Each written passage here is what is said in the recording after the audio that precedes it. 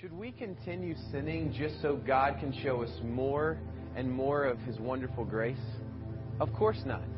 Now that we have died to sin, we should not continue to live in it. Have we forgotten that when we joined Christ in His baptism, we joined Him in His death? We have died and have been buried with Christ in baptism. And just as Christ was raised from the dead by the glorious power of the Father, we also may live new lives. Put to death the sinful, earthly things lurking within you. For we have stripped off our sinful nature and all of its wicked deeds. Instead, put on your new nature and be renewed as you learn to know your Creator and become like Him. My old sin nature, it's dead and gone.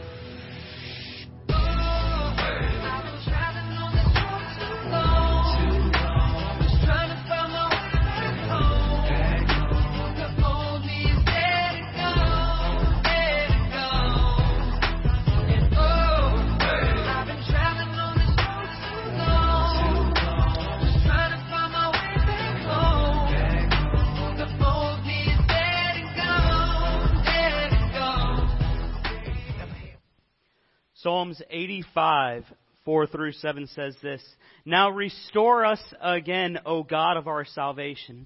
Put aside your anger against us once more. Will you be angry with us always? Will you prolong your wrath to all generations? Won't you revive us again, so your people can rejoice in you? Show us your unfailing love, O Lord, and grant us your salvation." I got a couple rapid fire verses here about revival. James 4:8 says this, "Come close to God," or draw nigh to God, and He will draw nigh to you. "Wash your hands, you sinners. Purify your hearts, for your loyalty is divided between God and the world." Psalms 51:10, "Create in me a clean heart, O God, and renew," or revive, "a right spirit within me." Ephesians 5:14, "For the light makes everything visible. That is why it is said, 'Awake, wake up, O sleeper. Rise from the dead, and Christ will give you light.'" Matthew 6:33, "But seek first the kingdom of God and His righteousness, and all these things will be added unto you." Acts 3:19, "Now repent of your sins and turn to God, that your sins may be wiped away." Romans 12:1 and 2, I think for the past 5 messages I've preached, this verse has been a part of it, but it's such an important part of the gospel. It says, "I beseech you therefore, brethren, by the mercies of God, that you present your bodies a living sacrifice, holy and acceptable unto God, which is your reasonable service. And be not conformed to this world, but be ye transformed by the renewing," or by the revival of your mind, "that ye may prove what is good and acceptable and perfect will of God." Now again, I'm going to read Romans 12:1 through 3, but out of the New Living Translations. And it says this, "And so, dear brothers and sisters, I plead with you to give your bodies to God because of all He has done for you. Let them be a living and holy sacrifice, the kind that He, God, will find acceptable. This is truly the way to worship Him. Don't copy the behaviors and customs of this world, but let God transform you and revive you into a new person by changing the way you think. Then you will learn to know God's will for you, which is good and pleasing and perfect." In verse 3 it says, "But the privilege and authority God has given me, I give each of you this warning. Don't think that you are better than you really are. Be honest in your evaluation of yourselves, measuring by the faith that God has given to us."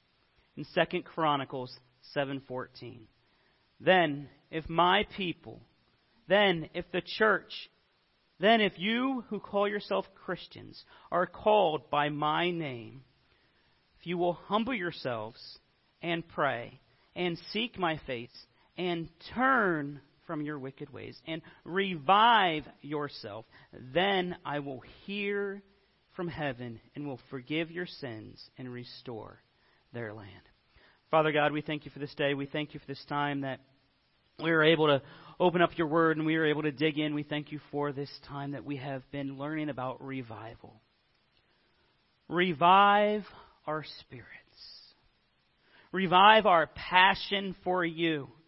Give us that passion that we once had when we first met you, that we just want to share you every chance we can. Speak through me today. In your holy and most gracious name. Amen. Revival. 2 weeks ago, Pastor started a new series on revival. So what is revival and what does revival mean? Last week when Pastor said about revival, it was really cool that Jerry and Lynn's daughter, Nicole, put on there the definition of revival. And I was like, oh, okay, I've never really looked at the true definition of it. So here is what it means. We're going to break the word down, revive, into 2 parts. So vive, going back to French and then back to Latin, is meaning to have life, to live. And then the prefix of revival, meaning again. Like we repeat something, you watch a rerun, it's again. So revival means to have life again, or to live again. There is much more to just living. John 10:10 says, "The thief comes to steal, kill, and destroy, but I have come that you might have life and might have it more abundantly." Jesus wants to have a full life, a life that only He can satisfy, a life overflowing with joy. So we're going to go ahead and turn to Luke 19, and we're going to take a quick look at a character in the Bible who had a defining moment, who had a transformation, who had a point where he was just living and he needed to learn how to live abundantly and live in God. Now we know very little about this character in these few verses, but it's such an important part that we can look at this character in our everyday life. So we're going to learn about Jesus and Zacchaeus. So chapter 19, starting in verse number 1. Jesus entered Jericho and made his way through the town. There was a man named Zacchaeus. He was a chief tax collector in the region, and he had become very rich. He tried to get a look at Jesus, but he was too short to see over the crowd. So he ran ahead and climbed a sycamore fig tree beside the road, for Jesus was going to pass that way. When Jesus came by, he looked up at Zacchaeus and called him by name. I think that's very important when we see that he called him by name. Jesus never met this man before, but he called him by name, just like he calls each and every one of us. He said, "Zacchaeus, quick, come down. I must be a guest at your home today." Zacchaeus quickly climbed down and took Jesus to his house in great excitement and joy. But the people were displeased. He had gone to be the guest of a notorious sinner, they grumbled.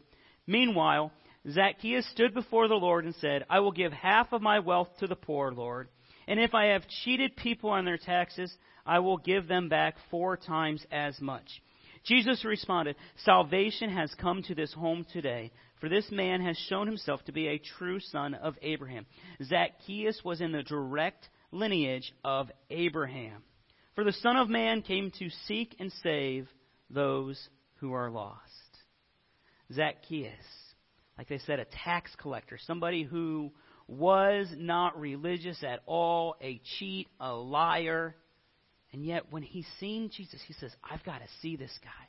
I know there's something about him. If I can just hear what Jesus has to say, maybe something different will be in my life." Like I said in verse 5, he called Zacchaeus by name. Zacchaeus didn't go to Jesus begging and pleading with him, "Jesus, change me, change me." No, Jesus took out Zacchaeus. He saw something in him, and he called him. And it says, immediately Zacchaeus got down. Right away. He didn't try and argue with him. He came down. So how can we have personal revival in our lives? Point number 1. To have a revival, you must have an encounter with Jesus. To have revival, you must have an encounter with Jesus. To fully live out the life that God wants you to live, that He has called you to live life to the fullest, to live abundantly, you must have an encounter with Jesus. So what does this encounter look like? It looks different to each and every one of us. Our turning point in life, our saving point, our point where we got to the end of ourselves and figured out we needed to get to the beginning of God is different for every individual. So you cannot compare your salvation experience to somebody else. Because God has called each and every one of us, and your story, your turning point is special. And it can touch somebody else without you even knowing it. So God is calling us like He called Zacchaeus. He's either calling us from something or to something. Some of us and some people He has called from addiction. He's calling somebody from a bad relationship that they're in that does not have God in the center. He's calling somebody from a job that is a dead-end job and that they have to get away from in order to grow spiritually, financially, mentally. He's calling somebody away from that. Whatever is holding you back from living an abundant and full life is what He is calling you away from. But what about two? Maybe you're like, okay, nope, my job is good. I'm happy there. Things are really good. He's not calling me away from that. My relationship with my wife, maybe my relationship with my boyfriend or girlfriend is good. Maybe I'm single and I'm good. I'm content. He's not calling me away from that. So maybe He's calling you to do something. Maybe He's calling you to be a part in the ministry here at New Hope. Maybe He's calling you to step up and teach a class. Maybe He's calling you to step up and lead a Bible study. Maybe He's calling you to lead your home like the godly man and woman you are supposed to do. Maybe He's calling you to teach your children more of the Bible and sit down with them and read the Bible more. Maybe He's just calling you to lead your spouse. Or maybe He's calling you to a new job because you are afraid and you say, but I'm so comfortable. A comfort garden is a beautiful place, but the thing is, nothing ever grows there. So what is He calling you to? Maybe you say, I'm not really that close to God. I was before, but I haven't had an encounter with Him lately. If that's what He's calling you to, then He is calling you to just come home. Like the old hymn says, softly and tenderly, Jesus is calling for you and for me. See on the portals, He's waiting and watching for you and for me. And if you know the chorus, you can sing it with me. It says, come home, ye who are weary, come home. Earnestly, tenderly, Jesus is calling, O sinner, come home. Come home today. At the end of the service, like we always do and we always will have an opportunity for you to come down and have an encounter with God.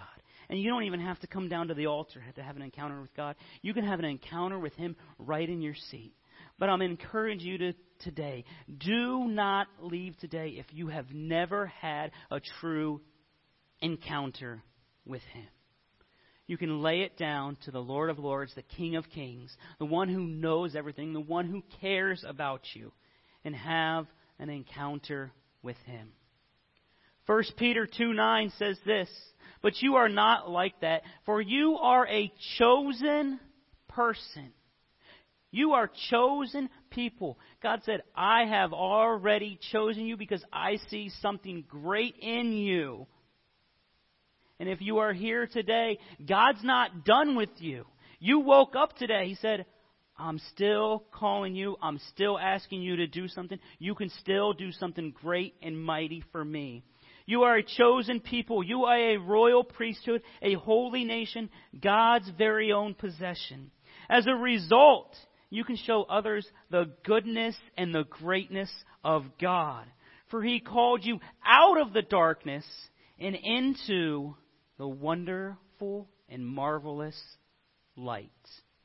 We are called to do something great. We are called to have an encounter with Him. Are you going to answer that call? How can we have personal revival? Point number 2. We must be dead and gone from our former selves. We must live a transformed life. We must put off the former things, and we must die to ourselves. I had a friend in college, and he went ahead and got a tattoo right here, just real small, right here in between his thumb and finger, and it was DTS. And the T was like a cross because it was die to self. And it was a reminder every single day when he'd wake up, I have to die to myself, and I have to be transformed. Ephesians 4, verses 4 and 5 says this, but God is so rich in mercy that He loved us so much, even that we were dead because of our sins. He gave us life when He raised Christ from the dead. It is only by God's grace that you have been saved. Revival comes when we get completely dissatisfied with ourselves. Complacency is the deadly enemy of spiritual progress. When we are complacent, that's when you will stop growing. When you are, I'm good right here. That's when you stop growing and stop forming your further relationship with God. For those of you who are married, think about this. You didn't just stay where you were at in your dating. You continued to seek. You continued to go after that person. When speaking of earthly things, Paul said, I have learned how to be content. I have learned how to abase and abound. But when speaking of spiritual things, here's what he said in Philippians 3:14. He said, I press toward the mark for the prize of the high calling of God in Christ Jesus. He said, I press on. A few years ago, I read a book called Not a Fan, about being a completely committed follower of Jesus Christ. After I read it, I was like, wow, this was really awesome. So I talked to Pastor, and we did a short 3-week sermon series on it. I preached a week, then Pastor did, then I preached a week. Because this book changed my life. It sparked a revival in me. I've had the pleasure of buying this book for over a half dozen people because of how much it changed me. I was able to get it for people and be like, you've got to read this. This book will change and transform your life. And some people said, well, if you have it, I'll borrow it. And I'm like, no, this is my copy. Most people are like, well, give it away. I'll give it back. I'm like, no, because this is all my thoughts, things that just stuck out at me. And you could just flip through it and see how much is highlighted because it made me realize that sometimes I wasn't a completely devoted follower of Christ like I claimed to be. In the book it says this. It says one-way fans. So why it's called Not a Fan is because there's a difference between a fan and a follower. A fan is somebody who sits on the sidelines and cheers you on. A follower is one who gets in the game and starts doing it. So it's calling us to not just sit on the sidelines, not just come to church, but be a part of the church. Sometimes I wear one of these bracelets that say, not a fan, just to remind me how much I need to follow Christ. But it says this, one-way fans or one way we try to follow Jesus without denying ourselves, is by compartmentalizing the areas of our lives we don't want Jesus to have access to. It says they, but I'm going to replace it with we. We, or I, try and negotiate the terms of the deal. I'll follow Jesus, but I'm not going to sell my possessions. Don't ask me to forgive the people who hurt me. They don't deserve that. Don't ask me to save sex for marriage. I can't help my desires. Don't ask me to give a percentage of my money. I've worked hard for that. And instead of following Jesus with our financial life, we follow Money Magazine. In our relationships, instead of following Jesus, people follow Oprah. And in their sex lives, they follow Cosmo. We don't die to ourselves and put everything aside. We are to die to ourselves completely, lay it all down, and follow Him if we want to have true revival in ourselves. We will give everything to Him. Our past is no more, and we don't even need to remember it again.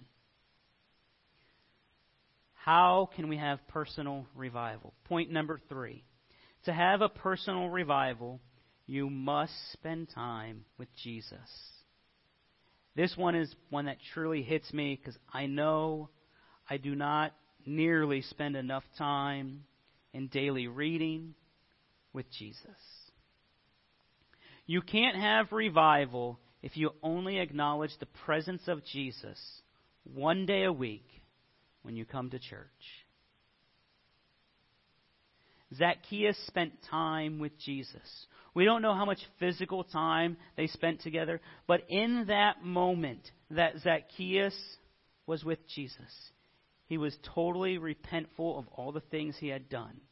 In that brief time, it was enough time for him to realize that he was a sinner and in need of God's grace. A sinner in need of repentance. He knew that in order to get to the beginning of God, he had to get to the end of himself. He had to lay it all down. In order for us to grow as humans, we feed our physical body. So why do we not feed our spiritual body? We need to spend time with God. Well, you may say, well, I'm here today. Yes, but do you only eat physical food once a week also? When you try to follow Jesus without being filled daily with the Spirit, you will find yourself frustrated by your failures and exhausted by your efforts. When you try to follow Jesus without being filled daily with the Spirit, you will find yourself frustrated by your failures and exhausted by your efforts. It doesn't just stop with reading the Word.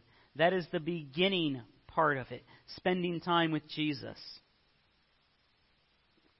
So how do we have personal revival? Point number 4. To have a personal revival, you must obey the Word of God. All revivals are fueled by Scripture.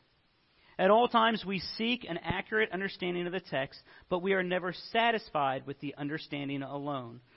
True revival comes in obedience to the truth of God. Zacchaeus showed some radical obedience. Jesus said, Zacchaeus, come down. Right away he went. He didn't, I'm kind of comfortable up here, Jesus. It's a nice view. He said, Zacchaeus, get down here. And he got down right away. He said, Zacchaeus, I'm going to your house. Zacchaeus didn't make excuses. Well, the house isn't ready for you today. Well, how about we go somewhere else? Jesus said, Zacchaeus, I'm going to your house. And they went. Zacchaeus did not make up excuses of why he could not obey Jesus. Radical obedience is such an important key in walking in personal revival. The story of Jonah, we just learned about that last month. Pastor talked about it. And that's one that comes to mind when you talk about radical obedience. When you follow with obedience, the fruit can be astonishing. After Jonah disobeyed God and ran from his call to preach to Nineveh, And he finally surrendered and finally obeyed God and finally had that revival in him. In just one day, the most significant revival in all of history. In just one day of Jonah preaching, the king repented. All of the people in the city did. They called a fast. Because of this, they turned away from their sin, and God turned away his wrath on them, on that disobedient city. The story is amazing. One man's obedience was an entire city's deliverance. Never underestimate the call of God on you to perform a task, no matter how small you think it is. No matter how small you think, well, it's just sitting back in the nursery. It's just being with the toddlers. It's just teaching, the Sunday school class. It's just bringing donuts. It's just being here to open the door, to close up. One little act of obedience can change the world. You never know the impact that you're going to have on somebody when you obey Christ. People are watching us every single day. When you claim you're a Christian, those eyes are on you all the time. So when those eyes are on you all the time and God prompts you to do something and you obey, that person's like, wow, they're different. What do they have? I want that. I want that joy, that peace. This scripture from Jonah, it gives us hope for our country right now. That God will raise up radical revivalists all over America that would begin to sound the alarm and awaken the church. The church is what is sleeping. The church is what is dying. The church is the one who's complacent. And we need to make that change. What America needs more than anything is men and women who would obey the voice of God no matter the cost. What Ohio needs, what Northeast Ohio needs, is the people who are here in the sanctuary today, who are listening on Facebook, maybe listening later this week, who are going to say, I'm going to obey Christ no matter the cost. How do we have personal revival? Point number 5. We must walk with the wise. Proverbs 13:20 says, walk with the wise and become wise. Associate with fools and get in trouble. When we hear the word fool in the Bible, we're not just talking about somebody who's goofing around. When you see the word fool, it's somebody who is unbiblical, somebody who is not a believer. So when we want a personal revival in our life, we must start living for Him, and we have to be careful who we hang out with. CJ says here in recovery that you cannot heal in the same environment which made you broken. For addicts, they cannot heal if they are around people who are addicted all the time. They have to break away from that. So in order for us to find true revival, we have to walk away from the people who are bringing us away from God and start to hang out with the ones who are drawing close to God. They say you are a product of the 5 closest people around you. The 5 people that you are the closest to. Think about that. Think about your 5 best friends, your 5 people who you are with all the time, and think, do I really want to be like them? Yes, we have to be around those people who are unsaved, who are not biblical, so that way we can witness to them and we can help draw them to Christ. But you also need to make sure you're going and being around people who are biblical, who are biblically minded, who want to influence you for the good, who are godly and righteous people. If you want to be financially sound, you have to be around somebody who has their money on point and who knows how to save and how to do things the proper way. If you want your marriage to blossom, then you have to be around a couple that you look at and say, I know they have problems because everybody does, but wow, the love that they have for each other. I can see how they build each other up. We want that in our relationship. So you have to seek out a couple who will invest into you. And if you want to be a spiritual leader, if you want to live for God, then you have to find somebody who's not just talking the talk, but somebody who is walking the walk. And you will learn from them.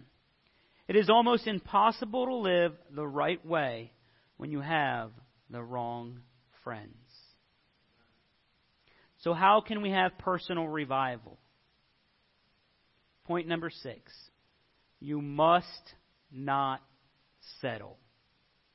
Don't settle for just okay. Don't settle for a mediocre relationship with God. Don't settle for, the Christian life is okay. I went to church this week.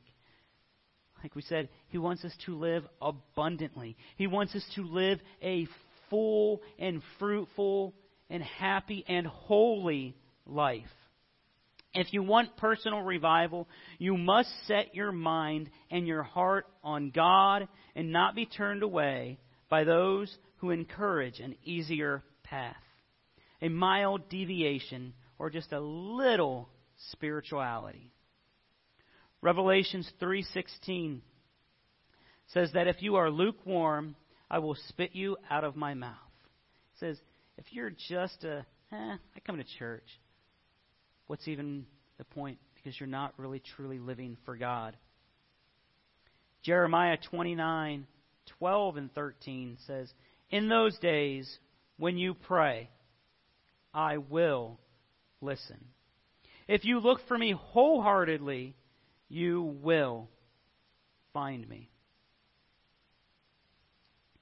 As we persevere in seeking the Lord, we will be revived.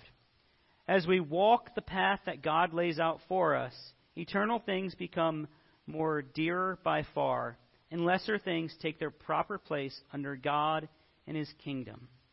God is our delight. So how can we have personal revival?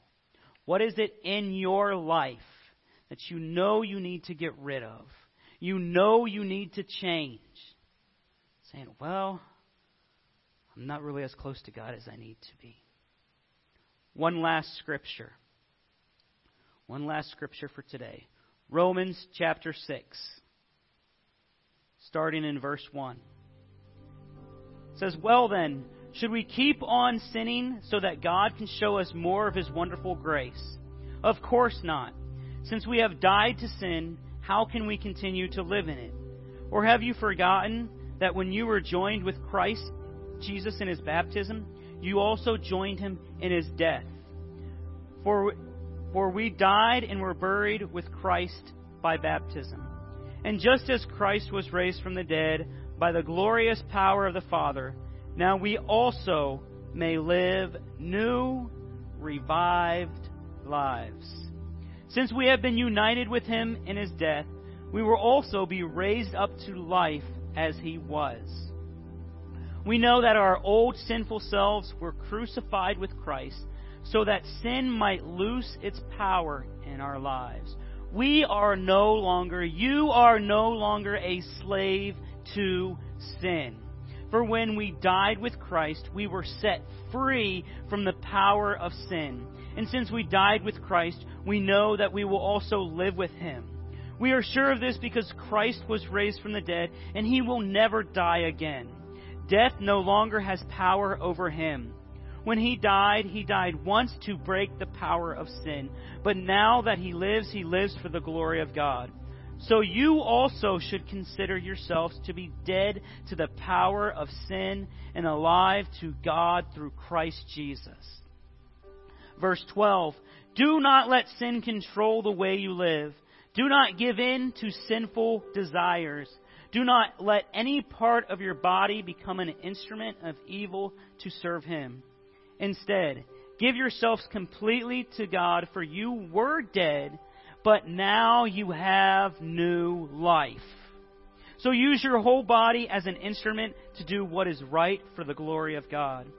Sin is no longer your master, for you no longer live under the requirement of the law, but instead you live under the freedom of God's grace.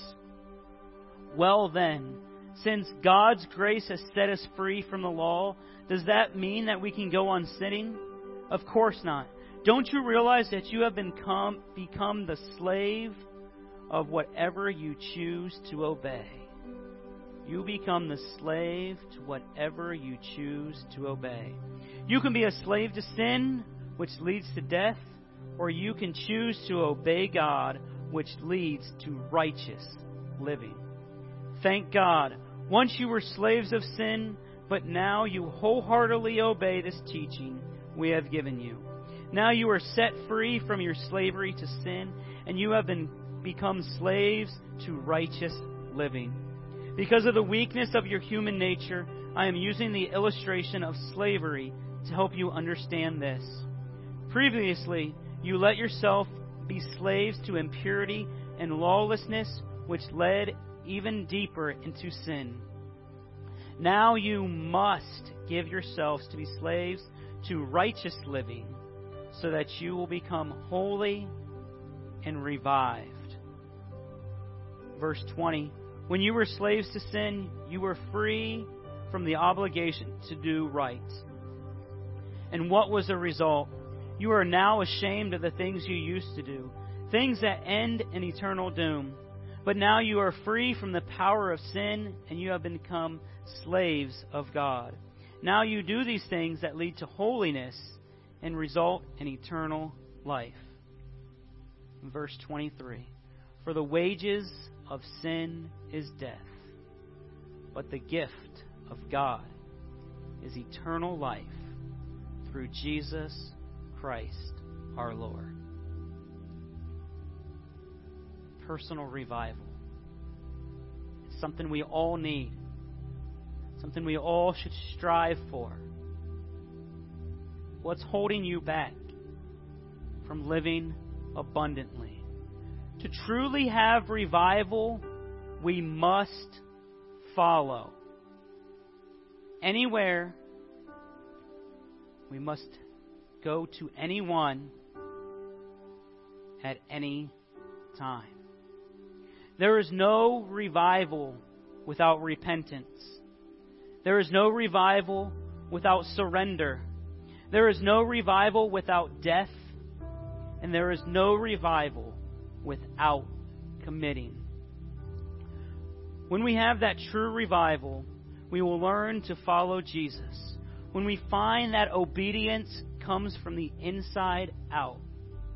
Submission to God, submission to what God wants for our lives flows naturally out of that relationship. It is not to say that what we do or doesn't matter, but what we do or don't do must come from who we are as a follower of Jesus. What we do and don't do comes from the Scripture, comes from everything He has told us what we should be doing in the Bible. If we are truly going to have revival, it means humbly taking up your cross and making nothing of yourself. When you find true revival in yourself and decide that you want to truly live for Him, it will cost you something. And it will most likely bring pain and suffering. You can't carry a cross without suffering. Last time I preached on boldness. And one of the things I said that if you're not ready to live for Christ, if you're not ready for spiritual opposition, then you're not ready to live for Christ. If you're not ready for spiritual opposition in your life, then you're not ready for revival.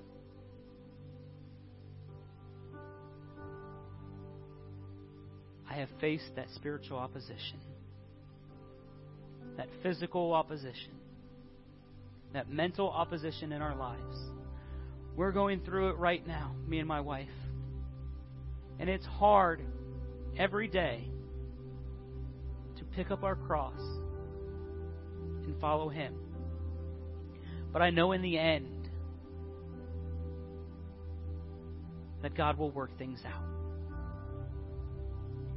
Can you truly say you have a revived spirit if it hasn't cost you anything? What will revival cost you? What will revival cost you? If there is no sacrifice involved, if you are not the least bit uncomfortable, there is a good chance that revival has not and is not taking place. Revival would mean making some significant life changes. Today, all across Ohio, all across the country, all across the world, there are many of us who say, I don't need revival. I am living just fine. I'm a follower of Christ already. But those people have never picked up the cross and suffered for Him. The most basic and obvious definition of revival would be making a significant life change for Christ. The time is now. The day is today. Don't tell yourself tomorrow I'm going to surrender that secret sin. Don't tell yourself tomorrow I'm going to start being more generous to those in need. Don't tell yourself tomorrow I'll volunteer. Or tomorrow I'll pick up the Bible. Tomorrow I'll pick up a good Christian book. Tomorrow I'll start living for Him. Today is the day to start revival. Because tomorrow might never come. We must have an encounter with Jesus. We must die to ourselves. We must spend time with Him. We must obey His word. We must walk with the wise. And we must not settle for just okay.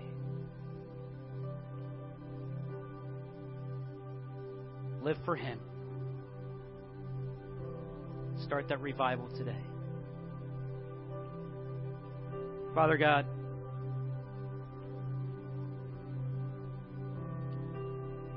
we thank You that You give us another chance to live for You. Another chance for revival. We all woke up today so we can be sure that You are not done with us yet. We can be sure that You still have great and wonderful and mighty plans for our lives if we just surrender to Your call. Let us look to You. Live for You. And die to ourselves. We're going to be opening up the altar for a chance for you to have an encounter with God. There's people who will pray with you. There's people who understand what you're going through. You may think nobody understands. We may not understand, but we can still love you. We can still be here for you. That's right. And we can still walk with you. You have a choice today to surrender and live a revived life, or just live okay. For me, I'd rather live abundantly. Amen. Sing with us.